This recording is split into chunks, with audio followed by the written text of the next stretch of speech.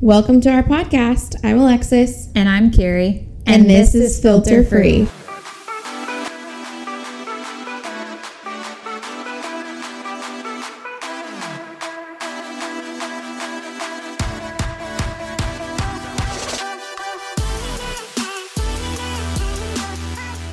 So they just left me, and I chased the car, and they just drove off, and didn't know where they went. And then at this point, I'm freaking out, and I just told my nanny, I'm like, we need to go. They're gonna come back. We got to do something. And she's just so lost that she doesn't know what to do, and she's the only adult. Right, you're looking at this adult and she has no answers. She has nothing to give me. So the cops show up finally? Yes, cops did show up. Two male cops. I had swelling on my face. It wasn't a bruise just yet, but my face was swollen. I took pictures, and they told me they're my parents. And so did they look through the house? Yep. They looked through the house. They saw what I was living in. They saw the condition of the house. And they said, sorry. They're your parents. We gotta go. Yep. Okay. I think it's because I was a teenager. I think if I was a child, they maybe would have taken it. Let's get you out. But since you're a teenager, you know. Your grandma make it to a safe space. I think I called my old mentor. I called her. She said, you know, y'all get a cab and y'all can come stay in my studio for the night. So I had to get my grandmother out of bed and convince her to come with me. Why did you feel like you needed to save her? I don't know. I was just everybody curious. left. Everybody left. Yeah, and probably I loved her, you know, and she did a lot of raising me throughout my childhood. I was scared that they were going to come back and maybe hurt her. So we got in a cab, and I saw a car that looked like, I think it was like a friend, probably a dealer's car that my mom knew. Because I've seen the car before, and they were slowly driving by my house. I'm hiding in bushes.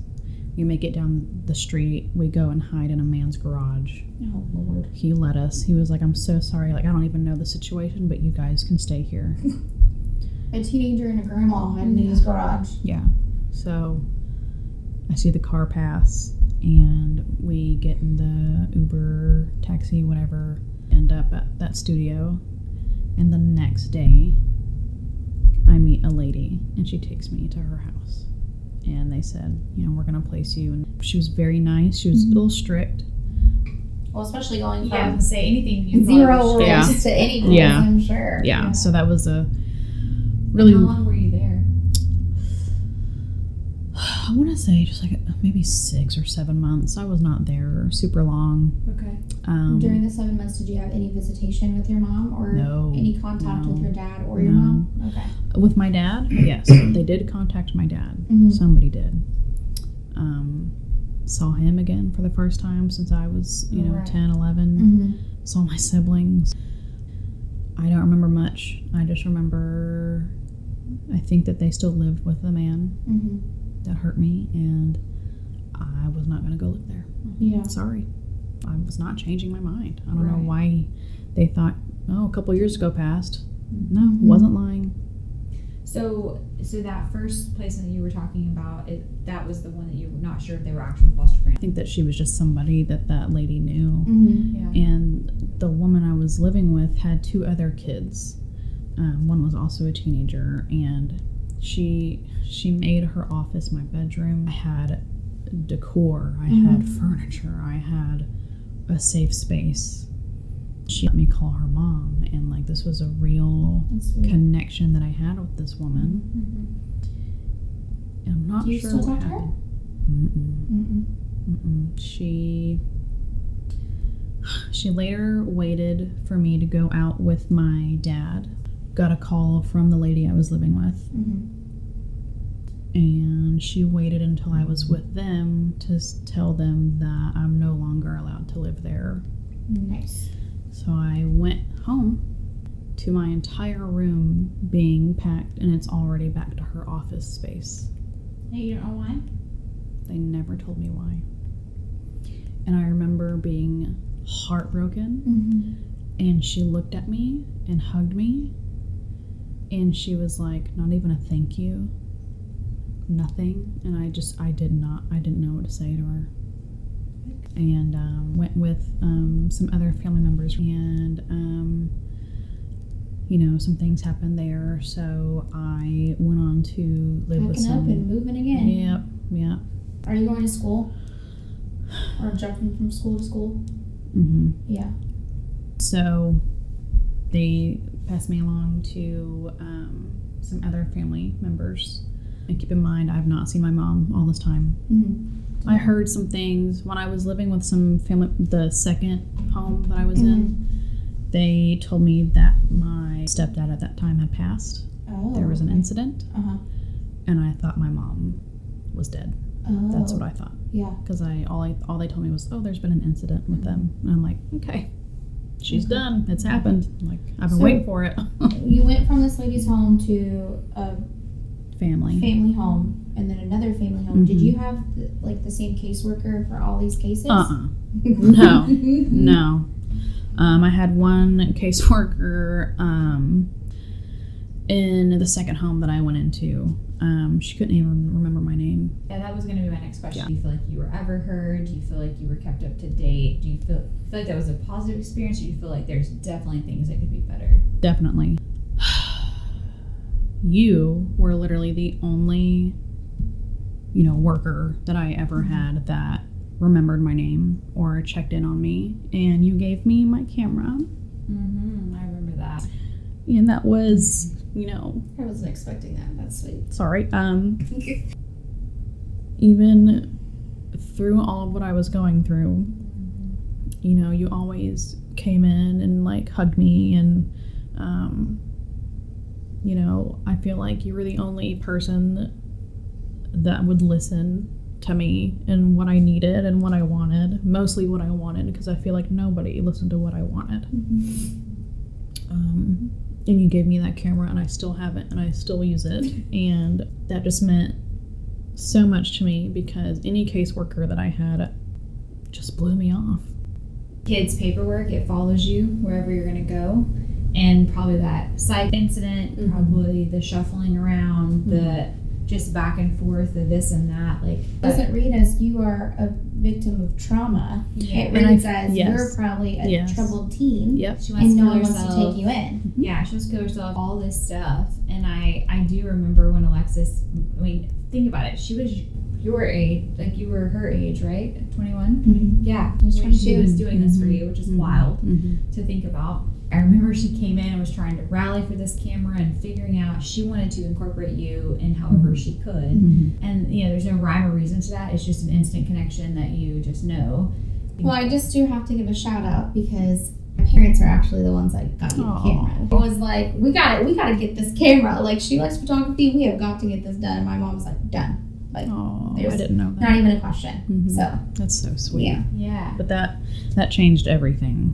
See, and that's what I'm saying. One person, you have to have the heart for it, because it literally could change the trajectory of everything, right? She comes into your home. There's been some things going on just within, the past placements, whatever, and it's like you can just have a little bit of glimmer of hope. That's really special. Thank you for saying that. Of course. Yeah. I do want to mention the number one CPS worker I'll never forget, in the most negative way. Oh, Lord. We don't want to be on this shout-out list. I was 14. I was living with some family members. I had a caseworker come in. She was older. She was just the opposite of caring. And I remember sitting in the living room of, this house of my family member, and everybody's there. Everybody in the family is there. And she kept telling me that she wanted to reopen the case about the man that hurt me when I was 10. And I kept telling her, no, I don't want to deal with that. I'm past it. Please just leave it be. Yeah. It was years ago. I just want to focus on other things. And she refused. So All I know is that she was here for a meeting or something, like just a monthly check-in. I don't know. And she said, as far as your case, I went to go speak with this man. And I immediately was like, what? Like, what do you mean you went to go talk to him about me? Like, what are you talking about? Yeah. And she says, she just looks at me, she puts the clipboard down, and she's like, I've dealt with teenagers like you.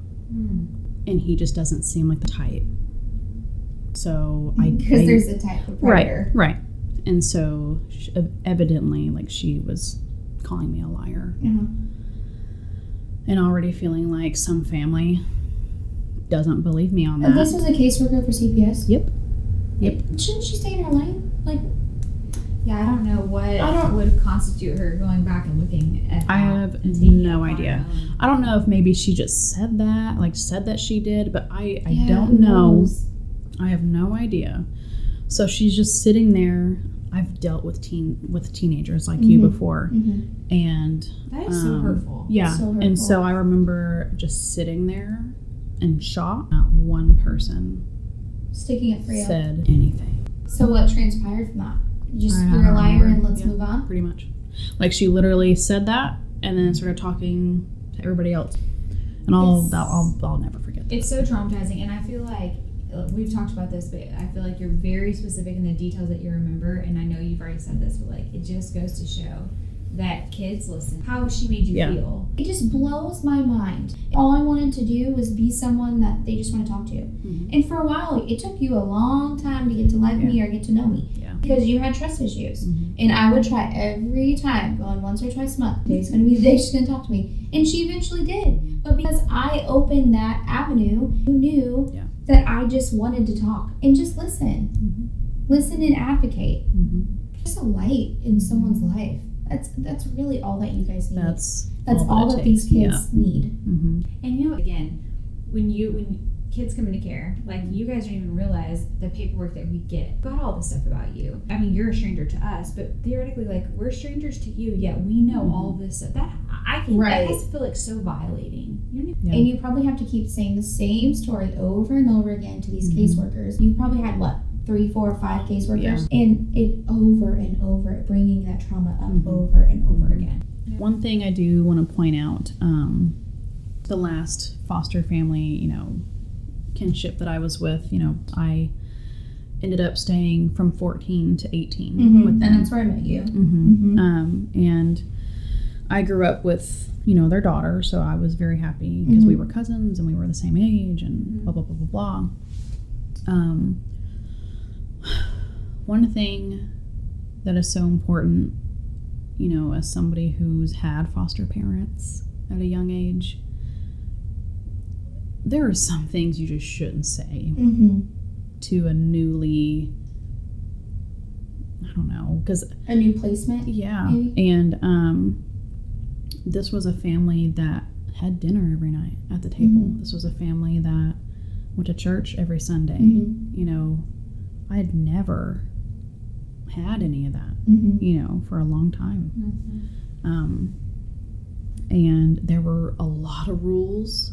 And I didn't have rules beforehand. There was, some patience issues there. And well, it's probably hard, that dynamic of have a mom and dad and foster siblings who are your cousins, to learn how to live with two stable parents and foster siblings in this new environment. So that's a lot of different dynamics going on. And, I'm placed in school, and at this time I was in 8th grade because I wasn't technically smart enough. I didn't, I was so far behind in school that they placed me in 8th grade instead of, freshman year. So I was in 8th grade, but doing 7th grade math, and I couldn't even do that. Like with education, I was still in 6th grade. 5th grade maybe. And this was the first time I had, clean clothes, food. It was just such a different atmosphere because they were very religious, Mm-hmm. and that's okay, you know, but from someone, a teenager who's never. Mm-hmm.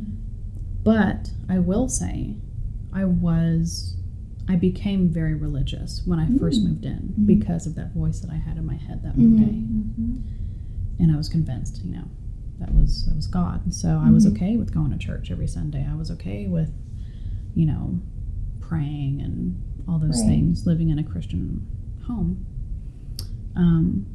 But as I got a little older, I felt like it was kind of pushed a little too much on me. And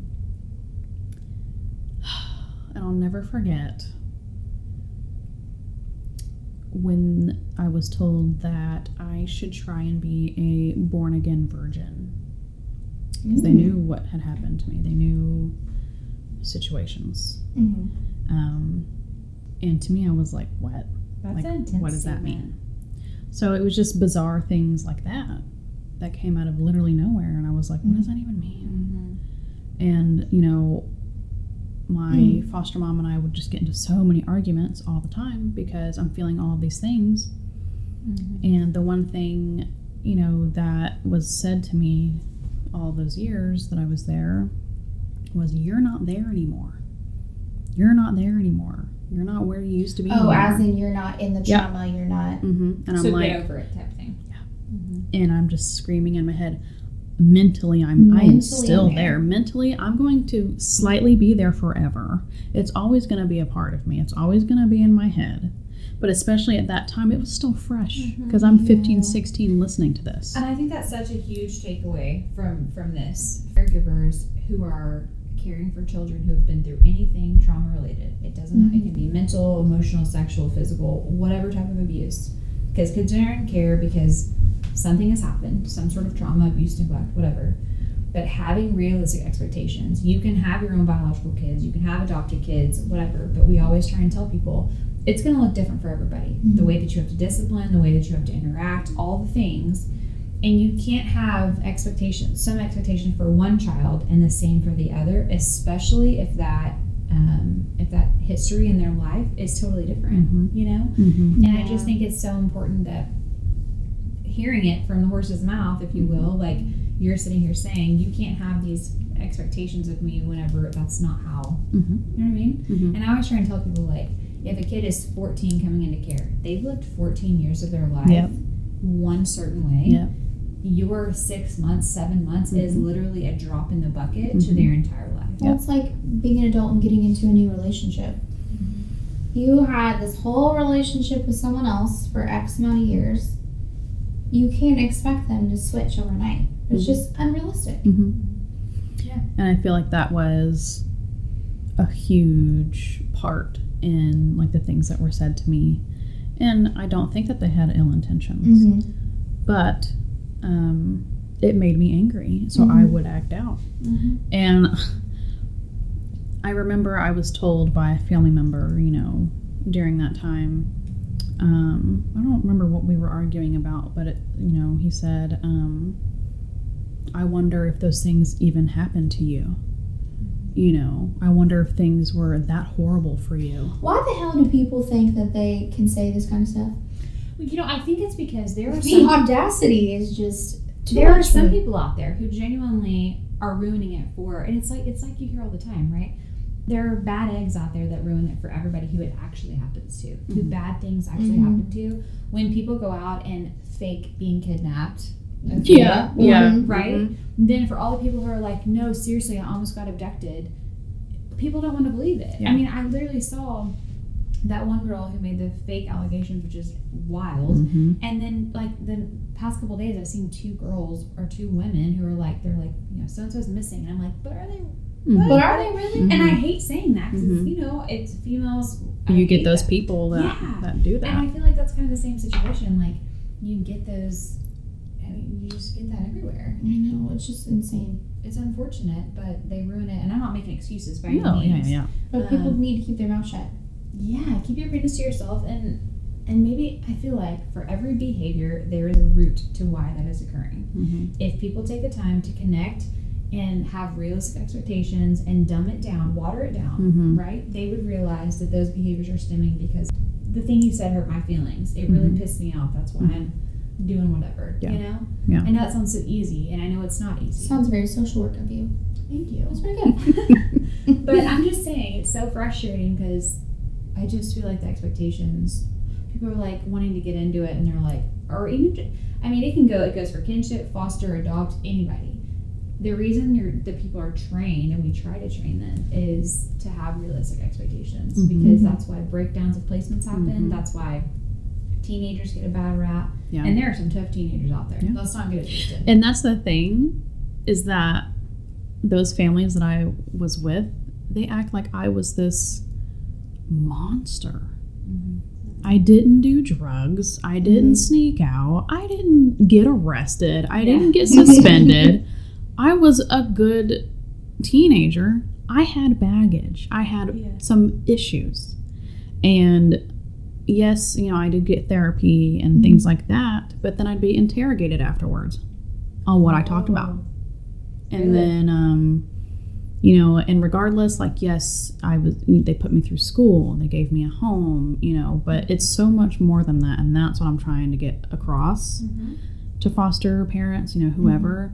Is yes, like food and a home and clothes and school. That's great. Basic needs, great.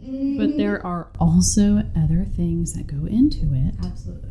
With the things that you say to that child. I wasn't just a teenager, I was still a child mentally. And I think that in the beginning, they were very understanding. And then the moment that things got hard, things were said.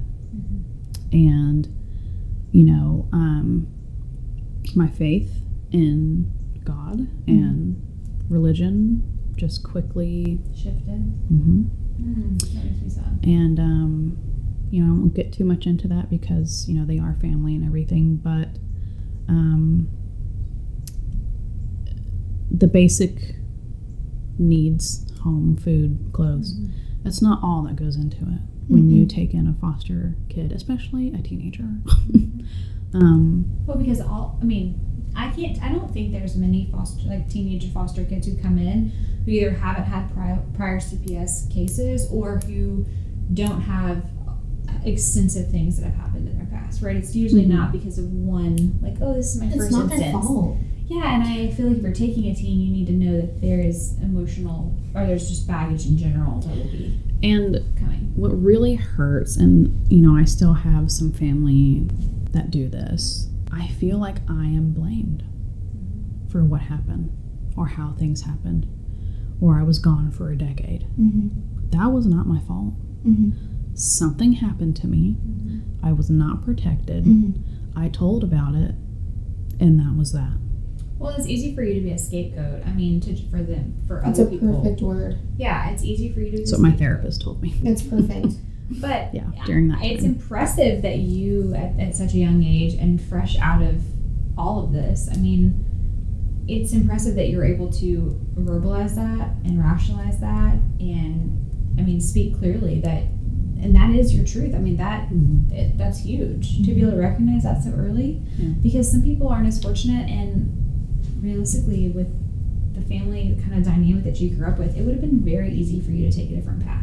You know? Oh my gosh. And I feel like nobody gives me credit for that. They all told me, you're going to get pregnant. Thank you.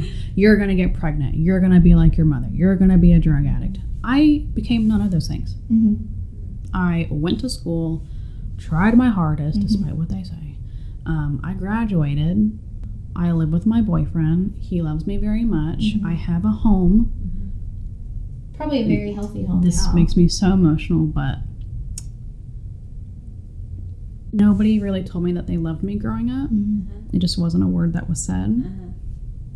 Andy tells me he loves me every single day since the day that he has said it. And my home is filled with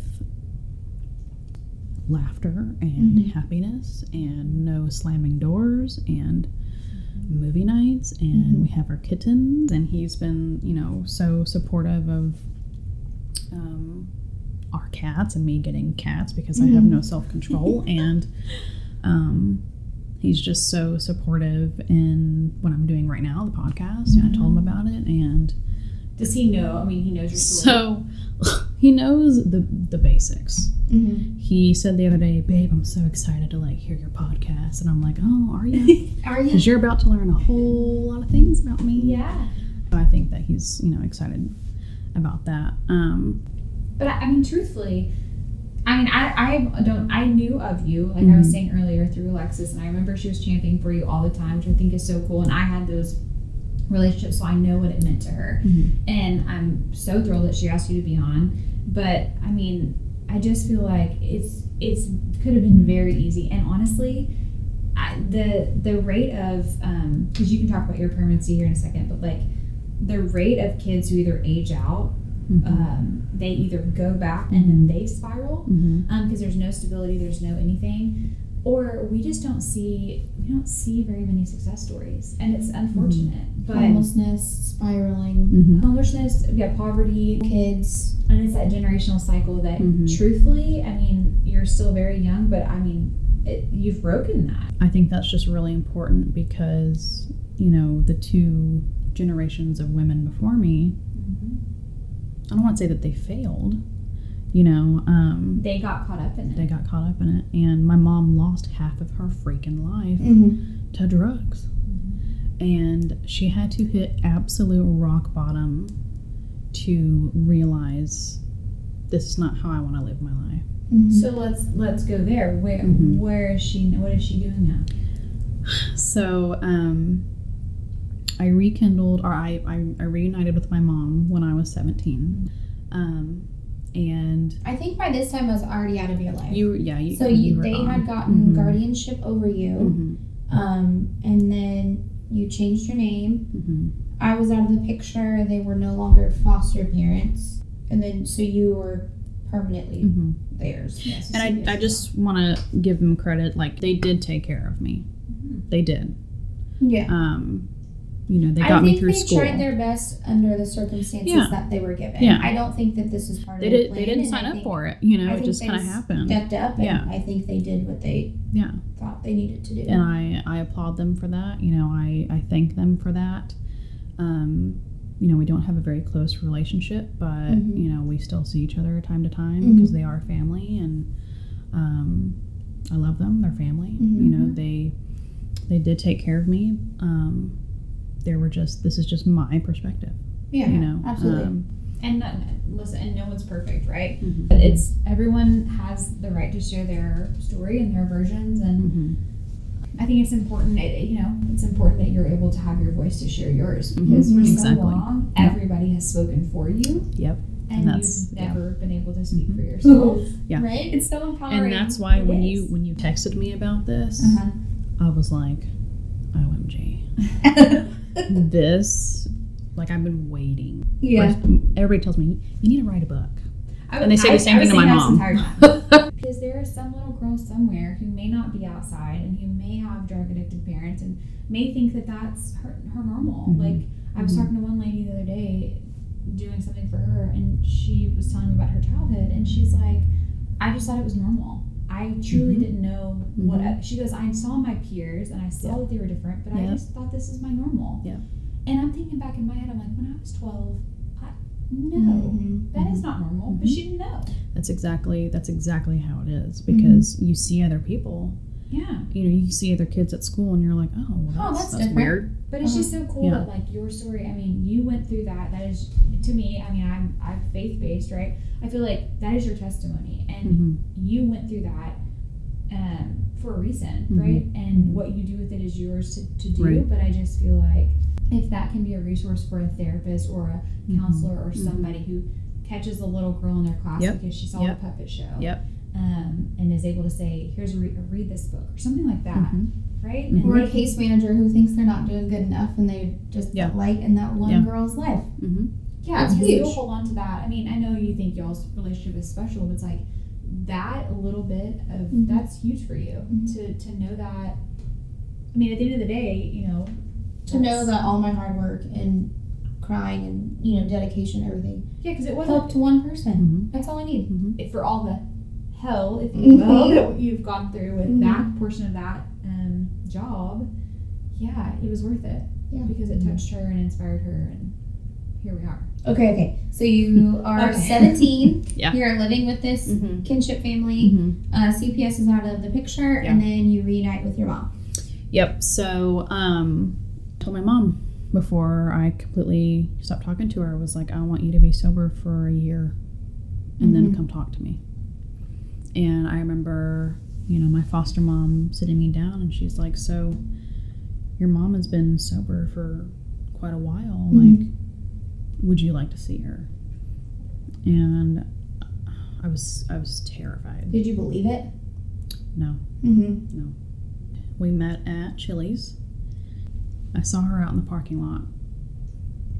Were you so nervous? Oh my God, yeah. I was terrified. I didn't know who I was about to meet. You know?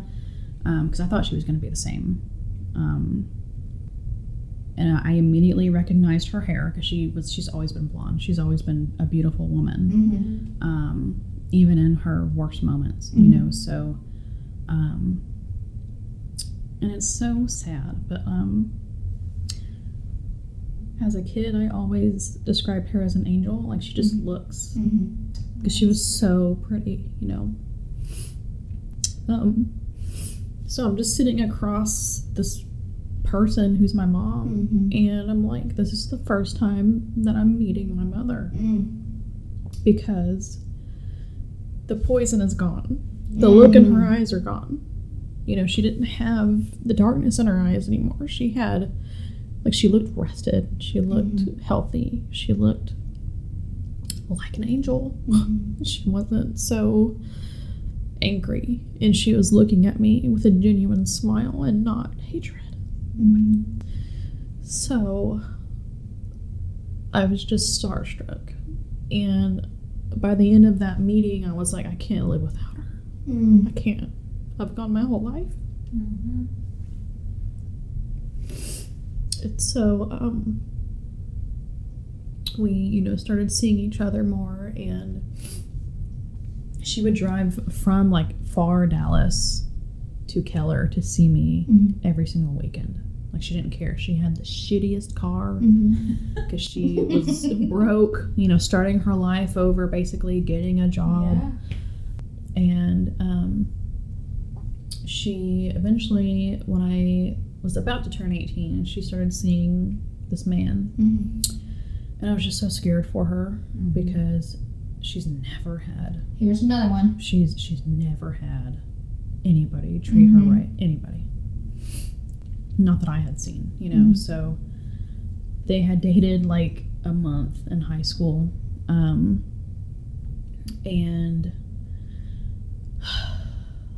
apparently things went well. She was just talking to me about it. She said that on their first date, he took her to a very nice place, and she laid it all on the table for him. I'm a recovering addict, lost all my kids, take or leave it. I love that. And he took it, and he, despite everything, he took my mother in. She moved in, shortly after, and they got engaged. And he just worshipped the ground that she walked on. And he had never been married, never had any kids. And he tells me all the time, he told me yesterday, you're my first kid. You will always be my first kid. And I think about what my life would have been like. If, I love my dad. I'm not excluding him here, but I just think about how different my life would have been if he was around long ago. Yeah, and, Jared just took us in and knew the baggage. He didn't even really know my baggage. He just knew that I had baggage. And he's never raised his voice at me. I've never seen him angry.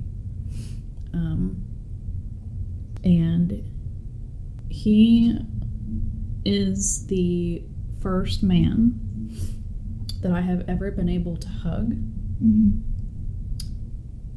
and not be scared something's going to happen.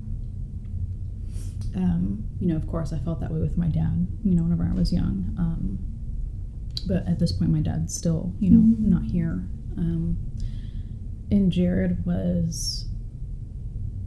he was like freaking Superman. Like, he just came in and had the most positive impact on me and my mom, and didn't care about her stuff, my stuff. That's so cool. And I moved in with them. They got their own apartment, and this was my senior year by this point. COVID started my junior year. It was all on Zoom. Oh, I didn't even think about your senior year. So you're with your mom and Jared in their apartment. COVID hits. You're in your senior year. Is everything online now? So the beginning of senior year, it was optional. Oh, if you want to be online or if you want to be at school. So I chose online to just see. And I was failing everything. I could not pay attention. It was just hard. And I don't excel in school. That's why I'm not in college as of right now. I do not do well in school. It was such a negative thing for me in high school, all through high school, because I was so far behind. I hated it. Yeah. So senior year was really hard because that's like right after it was okay to go back to school. And, we lived in our apartment. My mom and I did have some arguments. Of course. Because she doesn't remember. Yeah. And I have to carry that. She's apologized. She's taken accountability. She's working on herself. She's the strongest person, period. And she just hit 6 years sober, and yay! I want to give her a hug. I know, and she's just so, I couldn't imagine my life without her at this point. Yeah. And what about your relationship with your dad? So that's pretty good timing, because my senior year is when I reached out to my dad. I kept having these dreams, and I swear everything happens for a reason, because everything sucks at school, everything's fine at home. Learning to live with my mom again as she's sober, and Jared, and he's just this great guy. I finally am happy where I'm living for the first time in my life. I am happy where I'm at home. And it just turned into I cannot live without now. I cannot live without my mother. She's my best friend. Can't do it. But I kept having these dreams for 2 months about my dad, and I always had this feeling that my dad just didn't believe me. That none of them believed me, and that just sucked. But I kept having these dreams, memories of him and I, him showing me his comic books and his figurines. And so I had been looking at his Facebook profile for months. I just never had the courage. I was just looking at pictures of my siblings and how they've grown, and my stepmom. And my stepmom was, always so kind to me. And I just decided, okay, I got to do it. Told my mom, she was like, please just be careful. Please just don't get hurt. Takes it in this whole paragraph, hey, it's me. This is how I'm doing. I'd love to get coffee or something. I think it was a day or two later, he replied. It was a huge paragraph. And I loved some of the things that he said, and then I was also really angry with some of the things that he said. And I think shortly after that, we met for coffee, and I couldn't find him. I'm just sitting at this table looking for him, and I hear his keys jiggling on his jeans. I'm like, oh, there he is. Gosh, dads. And I stood up, and we hugged, and he was literally shivering. And we sat down, and he cried. That was the second time I ever saw my dad cry, and I told him about my life and my mom, and it was a good meeting. It was not a negative meeting. We didn't talk a whole lot about what had happened with the man. I told him if I come back around, I never want to see him. I don't want to hear about him. I get that may be hard for you since y'all have a relationship, But I will not stick around if that is like a problem. Setting that boundary. And toward the end of our meeting, we took a picture together. He went home. They invited me over, I think maybe like a week later, to their home. So I, go over and saw my stepmom for the first time in, a decade.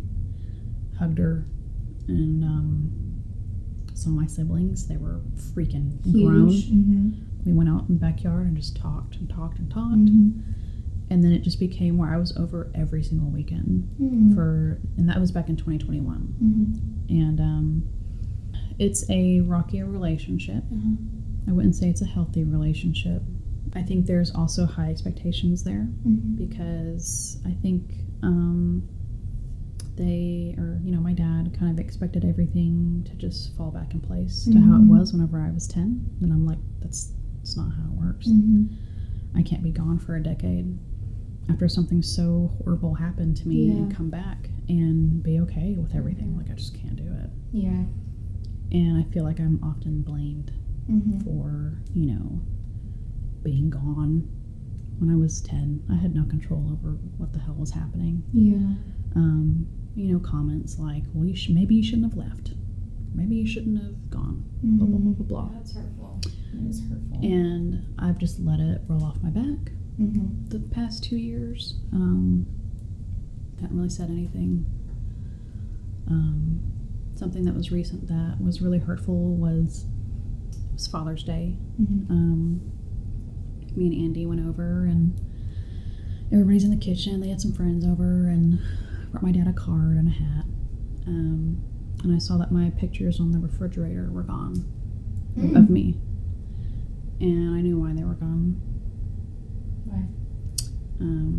The man was over at their house that day before me. Because keep in mind, they still have that relationship open. So that's kind of why. It's a hard dynamic. That's almost like living two lives. We want to have this relationship with this man, but we also want to have it with my daughter. Yeah. I don't think that's healthy. And it went from me being over every weekend to maybe once or twice a month now because I've had to distance myself from that. We don't talk about it, and that's okay. I get it. It's hard to talk about, This may be overstepping, but do you do therapy now? Or no? I'm trying to get into it now. I'm just wondering if it seems like they don't truly understand what it's like. Oh, yeah. No. And I feel like every time when you see him and he's trembling and he's shaking, clearly there's love there. Absolutely. Yeah, sure. I don't doubt that at all. Yeah. Last time that I said anything, that was it. I was gone for a decade. Yeah. So it's sticky. So it's and I usually don't say anything when I notice things like that with the pictures on the fridge, but I just looked at them and I was like, where's my pictures at? Yeah, it's hurtful. Because What'd they say? I don't know. Yeah. They're like, I had to. That's the answer I was given, and I just wasn't gonna say nothing. I finally was just like, where'd they go? I knew why they were gone. Where are they at? Where are they gone? Wow. So, it's just like I'm blamed. I'm blamed. To this day, I'm blamed for being gone. But I'm glad that you realize that it's not your fault. You're able to articulate that and let yourself know that you're not in the wrong. You were little. It's not your fault.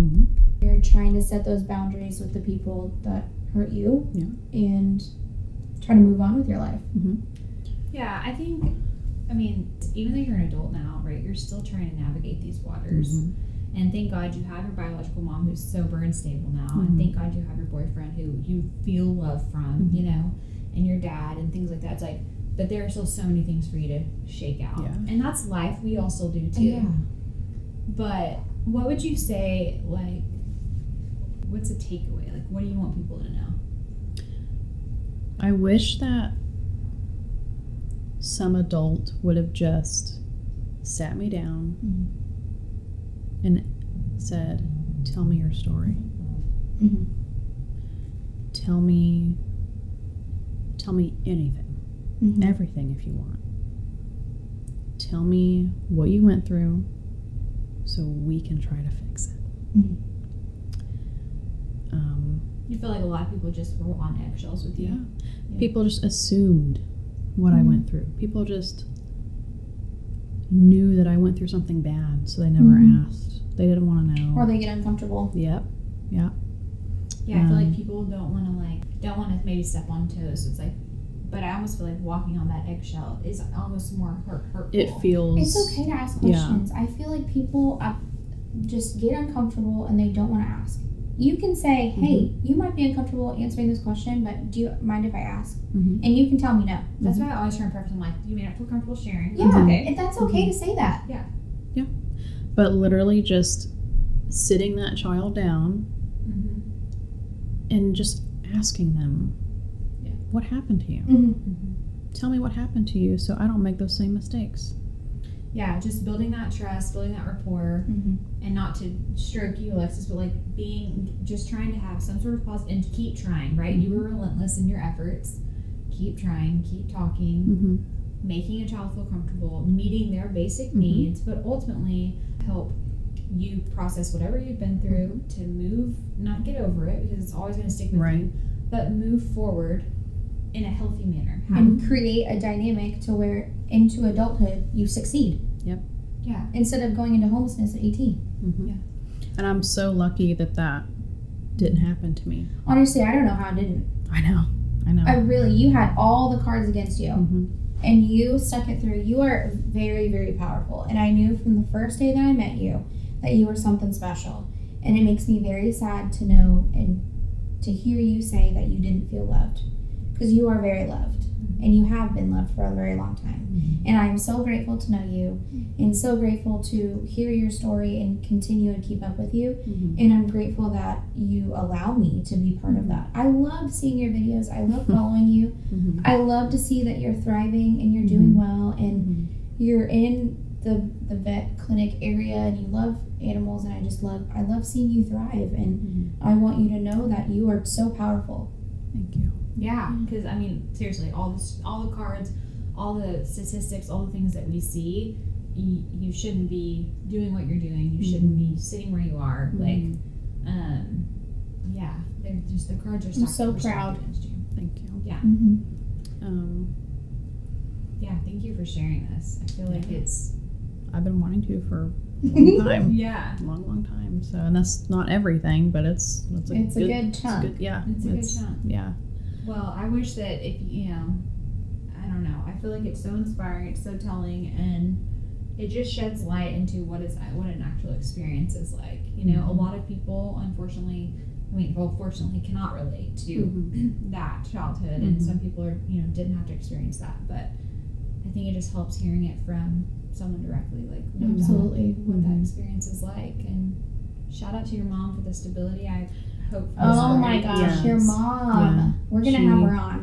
I know. I keep telling her, I'm like, please go on there. I would love to have her. So therapeutic. She tells me all that. She told me the other day, she was like, I just want you to know your children will not live the same life that you did. It's so powerful. And that just made me, because I'm so happy that my kids are going to have their grandmother. Yes. The way that they such a good point. need to have their and grandmother. Deserve. And I get to watch her love and treat my children the way you should have been treated. That's right. So it's a bittersweet thing, and I know, my stepdad, Jared, my kids are going to feel safe with their grandpa. I mean, it sounds like you've got great support, and I just think, like I said earlier, like, it is your testimony, it's yours to do with it, and I just hope you know that, like, you went through that for a reason, and those are the cards that you were dealt. We'll never know why, but it's what you make of it now moving forward, and I feel like you're well on the right track. Just stay.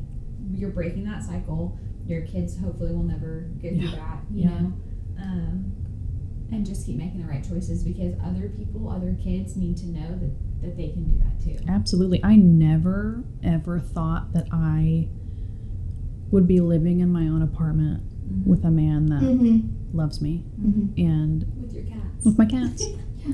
Andy was just the most unexpected